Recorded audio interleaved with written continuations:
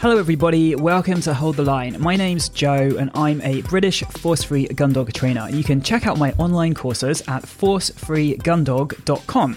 The newest course is called Training the T-Drill. You can also pick up a copy of my book called Force Free Gun Dog Training, The Fundamentals for Success, which is available on Amazon's everywhere around the world. There's also an accompanying workbook to record your training sessions in. I'm currently working on a sequel to Force Free Gun Dog Training, and I hope it's going to be out maybe in about 6 months. We'll see. That's all for now. Let's get on with the show.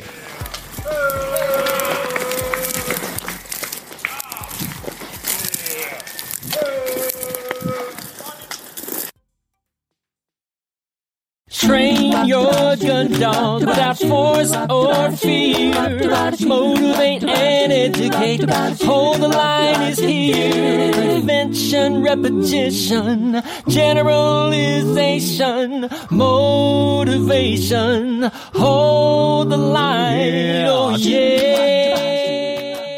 Hello, I am Joe Laurent and welcome to Hold the Line, the podcast for force-free gun dog training.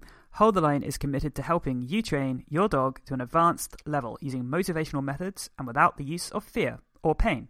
Thank you for tuning in, and please make sure you hit subscribe so you don't miss an episode. Hold the line. So this episode was going to be a product review episode where I talk about an amazing piece of equipment that I have discovered and kind of share it with you. However, the piece of equipment concerned is a harness. So then I thought, well, why not talk about harnesses generally and collars and equipment before getting into the product review part of things. So that's what I think I'm going to do. So with all that said and done, harnesses. So I use harnesses on my dogs the vast majority of the time. So there are a few exceptions and times when I won't use a harness, and I'll talk about that in a minute as well. Not all force-free gun dog trainers use harnesses. There are some very reputable trainers who still use flat collars the vast majority of the time. They must have their reasons for doing that, and I'm sure can talk to people about why that is. I personally prefer to use harnesses. I'm going to talk a little bit about why I prefer to use harnesses and the reasoning for that. So I use a harness because even if a dog is well trained, occasionally they're going to pull on the lead and they're going to try to get to something. It's almost inevitable if you are walking around with them long enough that they're going to attempt to get to something. When that happens, there's going to be a kind of nasty jerking, or maybe not even just jerking, they might just pull into it and be a slow tightening of the leash around their neck if they're wearing a flat collar. And, particularly I think when we're working with gun dogs, we're doing things like sit to flush, and we're starting to work around game and starting to work under very distracting environments. And I think that the risk of there being a very sudden jerk on the neck is considerable. And I think to put these jerks on the necks in context, if we are force-free, I am force-free anyway, and I don't use aversives, and I would not use a leash correction on my dog. I wouldn't pop my dog using the leash and give a leash correction. And I think that if the dog is able to do the same thing to themselves because of a piece of equipment that we've chosen, so if we've chosen to use a collar and our choice of that equipment results in the dog being able to give themselves a jerk around the throat, which is the equivalent of the jerk that they would receive if they had a slip lead on and they were deliberately being corrected with the slip lead, then I think we have to question that piece of equipment that is making that possible, which is the collar. So that's kind of the main reason why I want to use a harness majority of the time. So this hasn't always been the case, by the way, so I'll talk about this a little bit more later, but flat collars were very much the thing to use until, I don't know, when maybe the last sort of 5-7 years. Before that, flat collars were the thing to bring your puppy to class wearing. Even if it was a force-free class, it would be the flat collar. And so when I was running my classes, sometimes I would open the door to let people into the hall, and I would see all these little puppies, and they would be standing up on their back legs with their full body weight leaning into their collars, trying to get to each other, of course. And their throats would be literally bisected by the collar. So the pressure on the collar, which would be their full body weight, was such that it literally cut their throats in half with the collar. You could see the size of their throat was reduced in width by half if you were looking at them side on as they tried to reach each other. And even at the time, I think, this isn't good. I don't like this. But I couldn't at the time think of an alternative solution to this. And I'll get to the reason for that in a minute, because that's a bit more to do with the history of all of this. So I'm very happy now that I don't see that anymore. I just see puppies on their harnesses trying to get to each other, and they're not bisecting their throats or anything like that. So I also think that, I believe that, and I know that, and I think the science supports the argument that what's in a dog's throat is similar and equivalent to what is in a human throat in terms of anatomically and physiologically. We know what is in there, and it's the same stuff that's in a human throat, including the larynx, the thyroid, all this stuff that we don't really want to be compressing, the windpipe. So I think it makes sense, logical sense, to extrapolate from that it's not great to be compressing it in a dog's throat either. And Emily Lallam, also known as Kiko Pup, has a great article which you can look up online. And if you just Google Emily Lallam and is it harmful to attach a leash to your dog's neck, then you will get the article up. So the article is called "Is it harmful to attach a leash to your dog's neck?" And she makes some quite convincing arguments in there in favour of using a harness. Now, there are some things to point out when it comes to using a harness, in terms of choosing a harness which fits your dog and which doesn't impede their movement in any way. If you imagine a harness, it can either have a strap which runs horizontally across the dog's front from left to right, so it almost barricades the very top of their legs, or you can have a harness which the front part is kind of a Y shape, so it comes up between their legs and then it goes to either side of their neck. So the type of harness which obstructs the front movement of the front legs less is going to be the Y front of the harness. So you want to be looking for a harness, ideally, which has got a Y fronted shape on the front of it, and preferably one which sits quite high up on the neck as well, so it's not going to, even if you've got a Y front harness, if it's got a really wide head hole, it can slip down and still obstruct the movement of the front leg. So make sure it sits quite high up on the neck of the dog, and it really isn't interfering with the shoulders and the movement of the shoulders at all. It's also important then to watch your dog with a critical eye. So don't just look at your dog, but see your dog while they're running around. So you, especially looking at them running flat out, so when they're running as fast as they can run, and lying down, are they able to lie down with their front legs out in front of them comfortably in the harness? And jumping, are they able to jump okay and to extend their legs okay? Obviously, if you're doing extended amounts of jumping, you take the harness off because you don't want to be jumping the dog in the harness. But for the occasional jump, you want to make sure that your dog is able to move themselves and have a free range of motion in all of their limbs. So, really watch your dog and how they move in the harness, and be thinking about that critically. Don't just stick a harness on your dog and think, oh, right, well, it's got to be okay because it's a harness and it kind of fits. So, other things to say is that a harness which is fitted too loosely is actually as bad as a harness which is fitted too tightly. I think sometimes people think they're making things more comfortable for the dog by loosening straps, and actually that can make the harness a lot less comfortable and can result in movement of limbs impediment of the limbs moving happening a lot more. So particularly that's the case if you are using a harness which has a bar across the front, such as the Freedom harness, or any harness which has got a horizontal bar across the front of the dog. If that front bar is too big, is too loose, it's going to slack down and go across, lower down on the dog's front legs, and really going to affect the ability to move freely. So make sure your harness fits well, not too big, not too small, and that your dog can move properly in it. Other features that you want to look out for in a harness, which some of you might want to consider. Firstly, a clip at the neck. So a lot of dogs don't like the harness going on over their heads. They're fine once it's on, but they don't like it as the harness kind of looms towards them and goes over their heads. It can be quite intimidating and frightening sometimes for some dogs. So there are many harnesses on the market now which actually have a clip on the neck that you can undo, so that you can put the harness around the dog's neck like you would a collar, and then you can also have another clip around the dog's body. So the dog doesn't have to have that experience of something going over their head. So if your dog's a bit worried about stuff going over their head or a bit body shy for other reasons, you might want to consider a harness with a neck clip.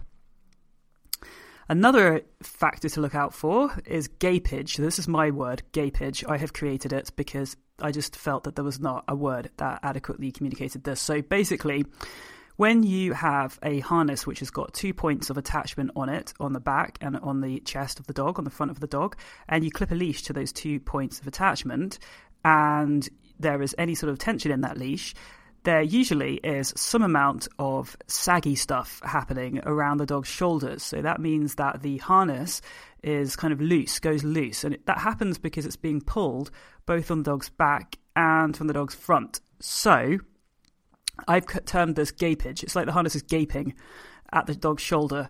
And different harnesses have this to different degrees. Some of them can be really quite bad. You can almost insert your entire arm into the space between the dog and the harness when the 2 bits of leash are tense. Other harnesses have much, much less gapage. So it's one of the things you just can't tell until you put a harness on your dog and you see how it fits your dog and you see what happens when the leash goes tight. So why does gapage matter? Well, it matters because it affects control. And it also affects the way the harness fits. So if the harness is really baggy and gaping when the lead goes tight, it kind of spins around and twists and gets out of position. It just doesn't really work very well. So we need that front attachment to remain on the dog's chest in order for it to be able to work properly, really. So if the front attachment gets dragged around to the side because there's so much gapage happening on the shoulder, then it's just not going to work very well. So that's another thing to look out for if you are trialing a harness, is how much does it gape at the shoulder. And another couple of things. So you want to make sure that the harness isn't going to rotate into the dog's armpits. So that means if you think of some harnesses and these are particularly the kind of strappy webbing type harnesses, which have a strap that goes between the dog's front legs. So it is a Y-fronted harness. These tend to rotate around the body of the dog. So that strap that goes between the dog's front legs can end up in one armpit or the other armpit of the dog's front legs. It can sort of rotate around the barrel, which is the dog's body, and that strap can end up wedged into the armpit of the dog, one or the other, and that's not very comfortable, and it doesn't look right, and it doesn't work very well when that happens. So that's another thing to look out for. And whatever harness you choose, obviously you want to make sure that it's not irritating your dog in the sensitive skin under their armpits as well. So either that it sits away from the armpits and isn't right stuck into them, or that it's a really soft material that's not going to irritate your dog in that place. So those are some sort of features to look out for harnesses, the fit of harnesses, and choosing a harness for your particular dog. I just want to talk a little bit about some of the history of all of this, because I think people who've maybe come into training more recently don't realise how things have evolved, and it's always interesting. So let's go back a bit and talk a little bit about when I got my Weimaraner puppy, Slate. So this is probably about 15 years ago, and at the time I was lucky enough to come across a forum online called the Weimaraner Forum, which was amazing, and it's now defunct. It doesn't exist anymore, but it was very helpful, and the people on there were great and really helped guide new puppy owners into the path of positive reinforcement. And as a result of that, I got to see the scene, as it were, of positive reinforcement training in the UK at the time, and what was the done thing, what was considered the done thing, and the kind of perspective on the collar and harness thing at that time was that even force-free trainers used flat collars, and harnesses, it was said, encouraged dogs to pull. So the type of harnesses that were around at the time were only back fastening harnesses. There were no front fastening harnesses. They did not exist 15 years ago. Well, if they did, almost no one knew of them. So effectively, they didn't exist. And we had only back fastening harnesses. So back fastening harnesses are almost a different product to a front fastening harness. A back fastening harness makes your dog very powerful, enables your dog to really throw its weight into the harness. If you think about a husky pulling a sled, that's what's able to happen. If your dog isn't trained, of course, and if they're just trying to get to something and, they're not very well trained yet. So they're able to be very strong. So it makes the dog physically able to throw their weight into something and makes them very strong. And the other effect that back fastening harnesses have is that it's very difficult to engage the front of the dog. So when you're training a dog, you want to be obviously working on focus and eye contact and the dog paying attention to you as opposed to everything else around it. And you want to be giving the dog treats to their mouth, and basically interaction with the head of the dog is kind of important.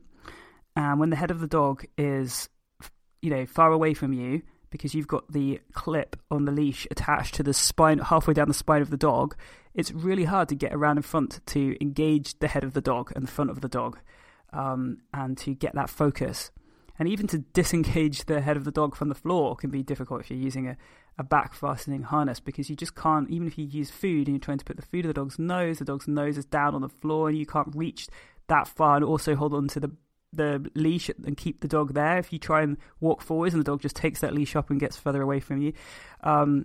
So anyway, back fastening harnesses, it was believed, were useful for tracking, for sledding, for carting, for all these activities that involve the dog pulling something. But it was not recommended 15 years ago that you use the harness just, to have your dog walking at your side. For most force-free trainers, almost all force-free trainers. I'm going to say that because I'm about to talk about an exception to that. So when I had my Weimaraner puppy Slate, I liked to take her to as many different puppy training classes as I could reach, because I was quite into the whole idea of socialization, and I believed that we were getting valuable experiences attending different classes. So one of the classes that we went to was a brilliant clicker training class run by Jill White in Shoreham, and Jill's organisation was called Taking the Lead, and her policy, even at that time, even 15 years ago, was to put a harness on your dog and bring your dog to class in a harness. So I really wanted to go to Jill's classes. I'd heard brilliant things about them, and I had also had this conflicting message from other force-free trainers that harnesses encourage your dog to pull and you shouldn't use them, blah, blah, blah. So I thought I'd have a go for myself and see what happens. So I put a harness on Slate, and being a young Weimaraner puppy, you can imagine what that was like. It was like having a yo-yo on the end of a piece of string, and it was very difficult to engage the front of the dog's head and work with achieving her focus. Obviously we did, but it wasn't as easy as it was, if we were using a collar, which we were for most of her other classes, all of her other classes really. So I'm kind of a bit ashamed to confess to this sin that I committed 15 years ago, but I did put the harness on Slate just before we went to class, and I took it off immediately after class, and I'm very sorry about that. Jill, hopefully she's not listening. So yeah, I feel really bad about that now, but that's what I did. And I now think that Jill was very enlightened and forward-thinking to have that policy as early as 15 years ago, and to have that policy in isolation and without it being the widespread accepted thing to do at the time. So I have a newfound respect and admiration for that. So, but at the time, I didn't. So I really wanted to use a harness. I could see that using a collar wasn't great, because Slate did, obviously, like young Weimaraner puppies, charge into her collar occasionally. And I didn't like that. I didn't like that she sometimes choked when she did that, and when I stood still to stop her from being able to continue to pull me forwards, that sometimes she would choke herself. I didn't like that. But I couldn't find an alternative, because the alternative in terms of the harness just wasn't practical. It made her very strong. It made her able to tow me forward several steps when I tried to stop if the lead went tight. So it was kind of undoing our training, and I found it very hard. So a collar it had to be, as far as I could see. And that with Slate was how it was until front fastening harnesses came on the market, which revolutionized everything. And there's a little sort of coda to this story, which I think is important as well, or interesting at least, which is that Slate, when she was 10 years old, was diagnosed with a prolapsed disc in her neck. And it was an extruded disc, and it needed surgery. She had to have specialist surgery at Fitzpatrick's in the UK, Fitzpatrick's referrals, to have this disc fixed. It's very expensive as well. And, you know, is there a correlation between use of a collar throughout most of her life and her being the dog which ended up needing this disc surgery out of all of our dogs? I'm not sure. So anyway, I now am quite happy to use harnesses, and I tend to use a harness which has a front attachment and also a back attachment. And I use that while I'm training the dog. And I tend to find that once a dog walks to heel well, I don't really need to use the front attachment anymore. I can just use the back attachment, and you know, everything remains fine. So I kind of use the front attachment only in the training process, and when I need to get that additional focus from the dog, when I need to prevent the dog from being able to throw the weight in the forwards and tow me forwards, the front attachment really is very helpful. So I'm going to talk a bit about uniforms now, and equipment and uniforms. So the uniform for gun dogs obviously is a slip lead. So if you think about your sort of classic image of a gun dog, it would have a slip lead on. That's what we would consider to be gun dog uniform, as it were. Just like if you imagine a search and rescue dog, it probably has a harness on. If you imagine a dog which is sledding, it probably has a harness on. So there is a piece of equipment which goes with the image that is the dog sport, if that makes sense. However, I think it's really important that we separate out the image and the best practice, because we've chosen something that we want to use, which works best for that dog idea, if that makes sense. So basically, to give you an example of that, sometimes I have people come to classes with a little puppy, a little gun dog breed of puppy, which is like 10 or 12 weeks old, and they have a slip lead on their dog. And the reason they have a slip lead on the dog is because they're quite sold on the whole gun dog image thing. They want to look like they have a gun dog. They want the dog to be a gun dog when it grows up, and they want to have everything as gun dog as possible right from the very beginning, because that's what they want to end up with. So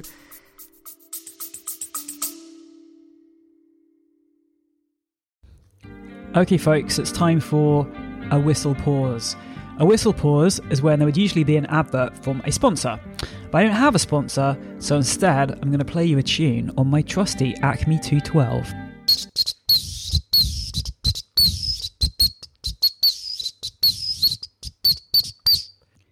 Now, the tune there is slightly hampered by the fact that the 212 is just one pitch, but I hope you can appreciate the rhythm.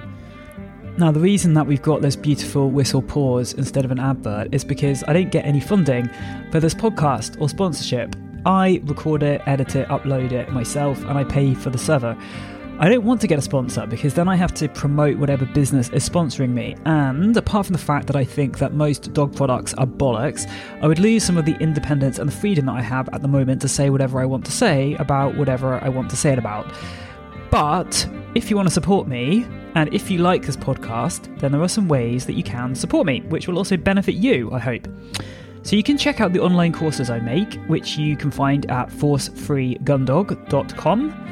And you can also check out my book, Force Free Gun Dog Training, and the accompanying workbook for it, which is a planner called The Workbook. You can get both of these from Amazon wherever you live in the world. So I really hope you can support me and check out some of this material. Anyway, that is the end of today's whistle pause. Let's get back to the show.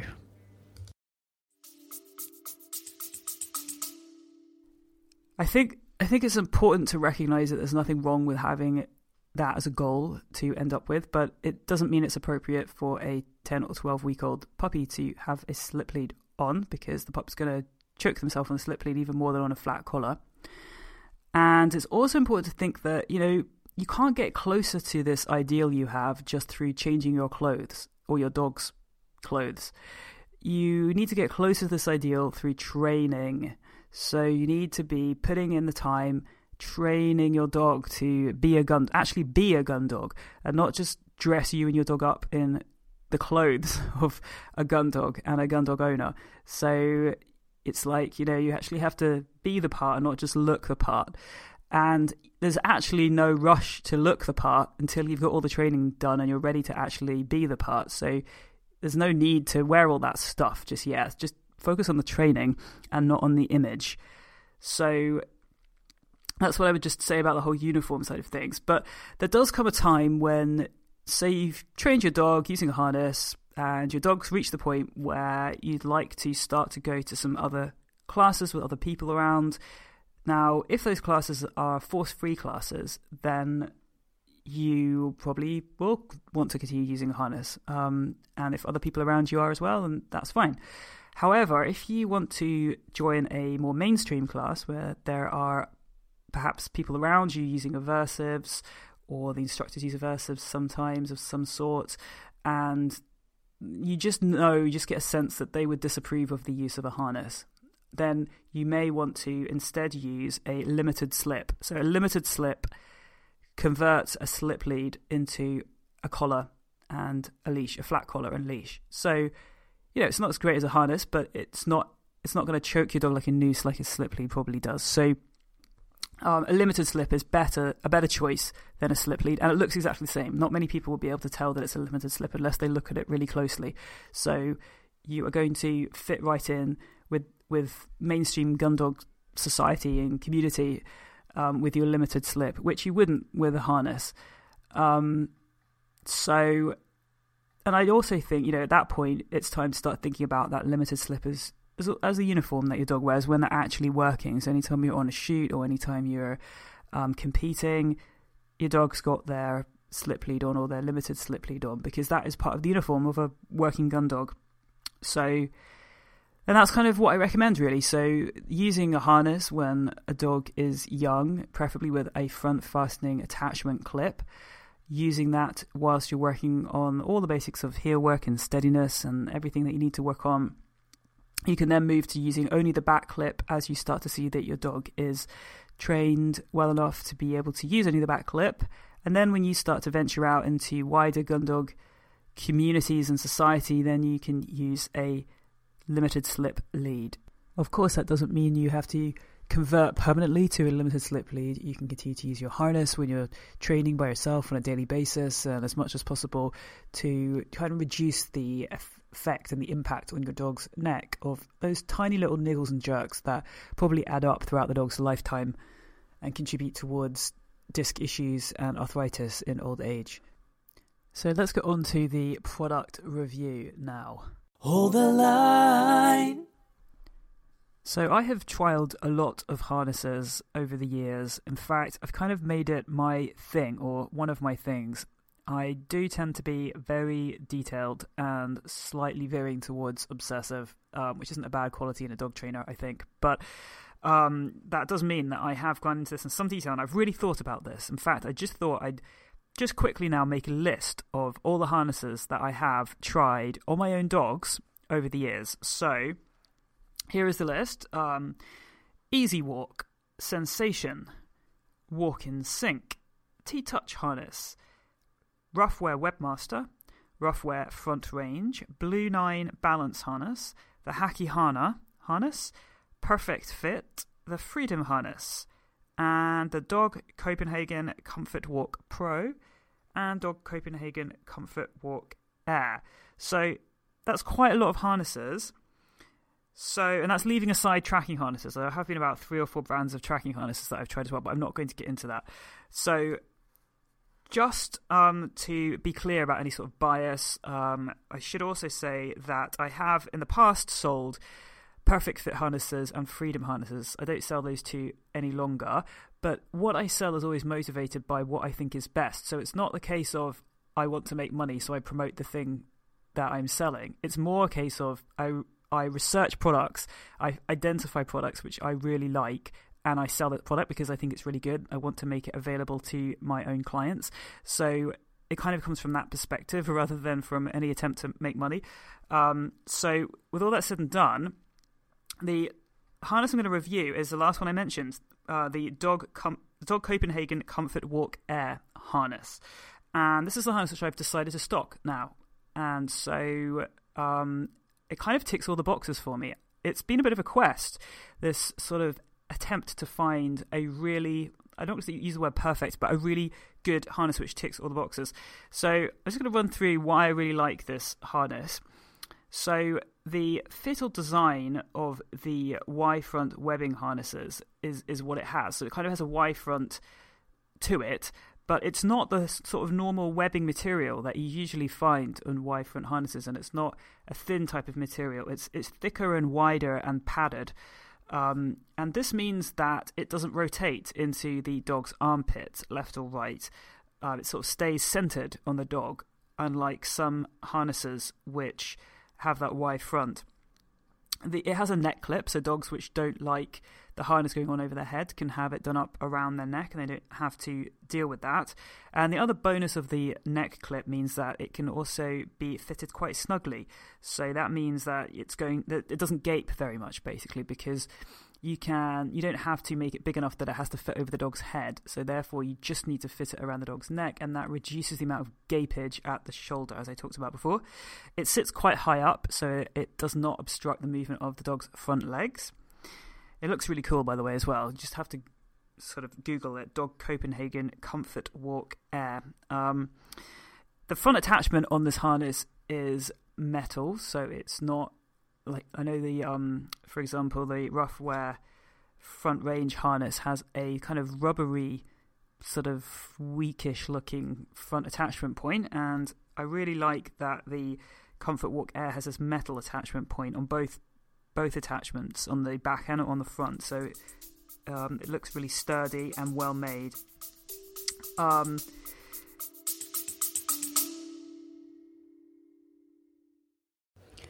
going to interrupt this fabulous discussion to bring you today's Whistle Pause. The Whistle Pause is where an ad break would usually be, but I don't have an ad break. I just have me and my whistle, my trusty T12, on which I'm going to play you a tune.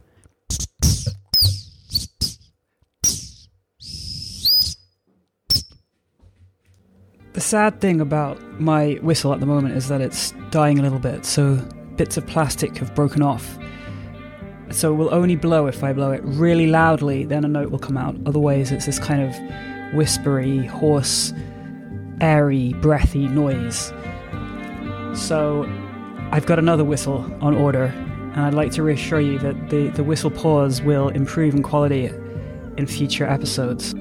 Now, the reason we don't have an ad break here and you have this whistle pause instead is because I don't have a sponsor. I don't want a sponsor because I want to be completely free to recommend the products I want to recommend, and I don't want to have to recommend a product that I don't believe in or love in order to get sponsorship. So there are some ways that you can support me though, because otherwise it is just me making this podcast. So if you like this podcast, there are some simple things and free things that you can do. One is to share it and to tell other people about it, and to post it on social media, and to promote it whenever you can. The other thing you can do will benefit you as well, I hope. You can check out some of my courses on my online platform, forcefreegundog.com. And you can also check out my book, Force Free Gundog Training, and the accompanying workbook for it, which is a planner called The Workbook. You can get both of these from Amazon, wherever you live. That is the end of today's Whistle Pause. Let's get back to the show.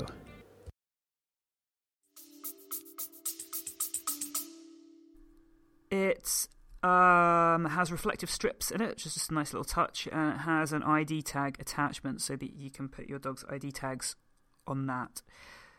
It sits away from the dog's armpits, so it doesn't go right up into the armpits. It gives a good amount of distance there between the dog's armpits.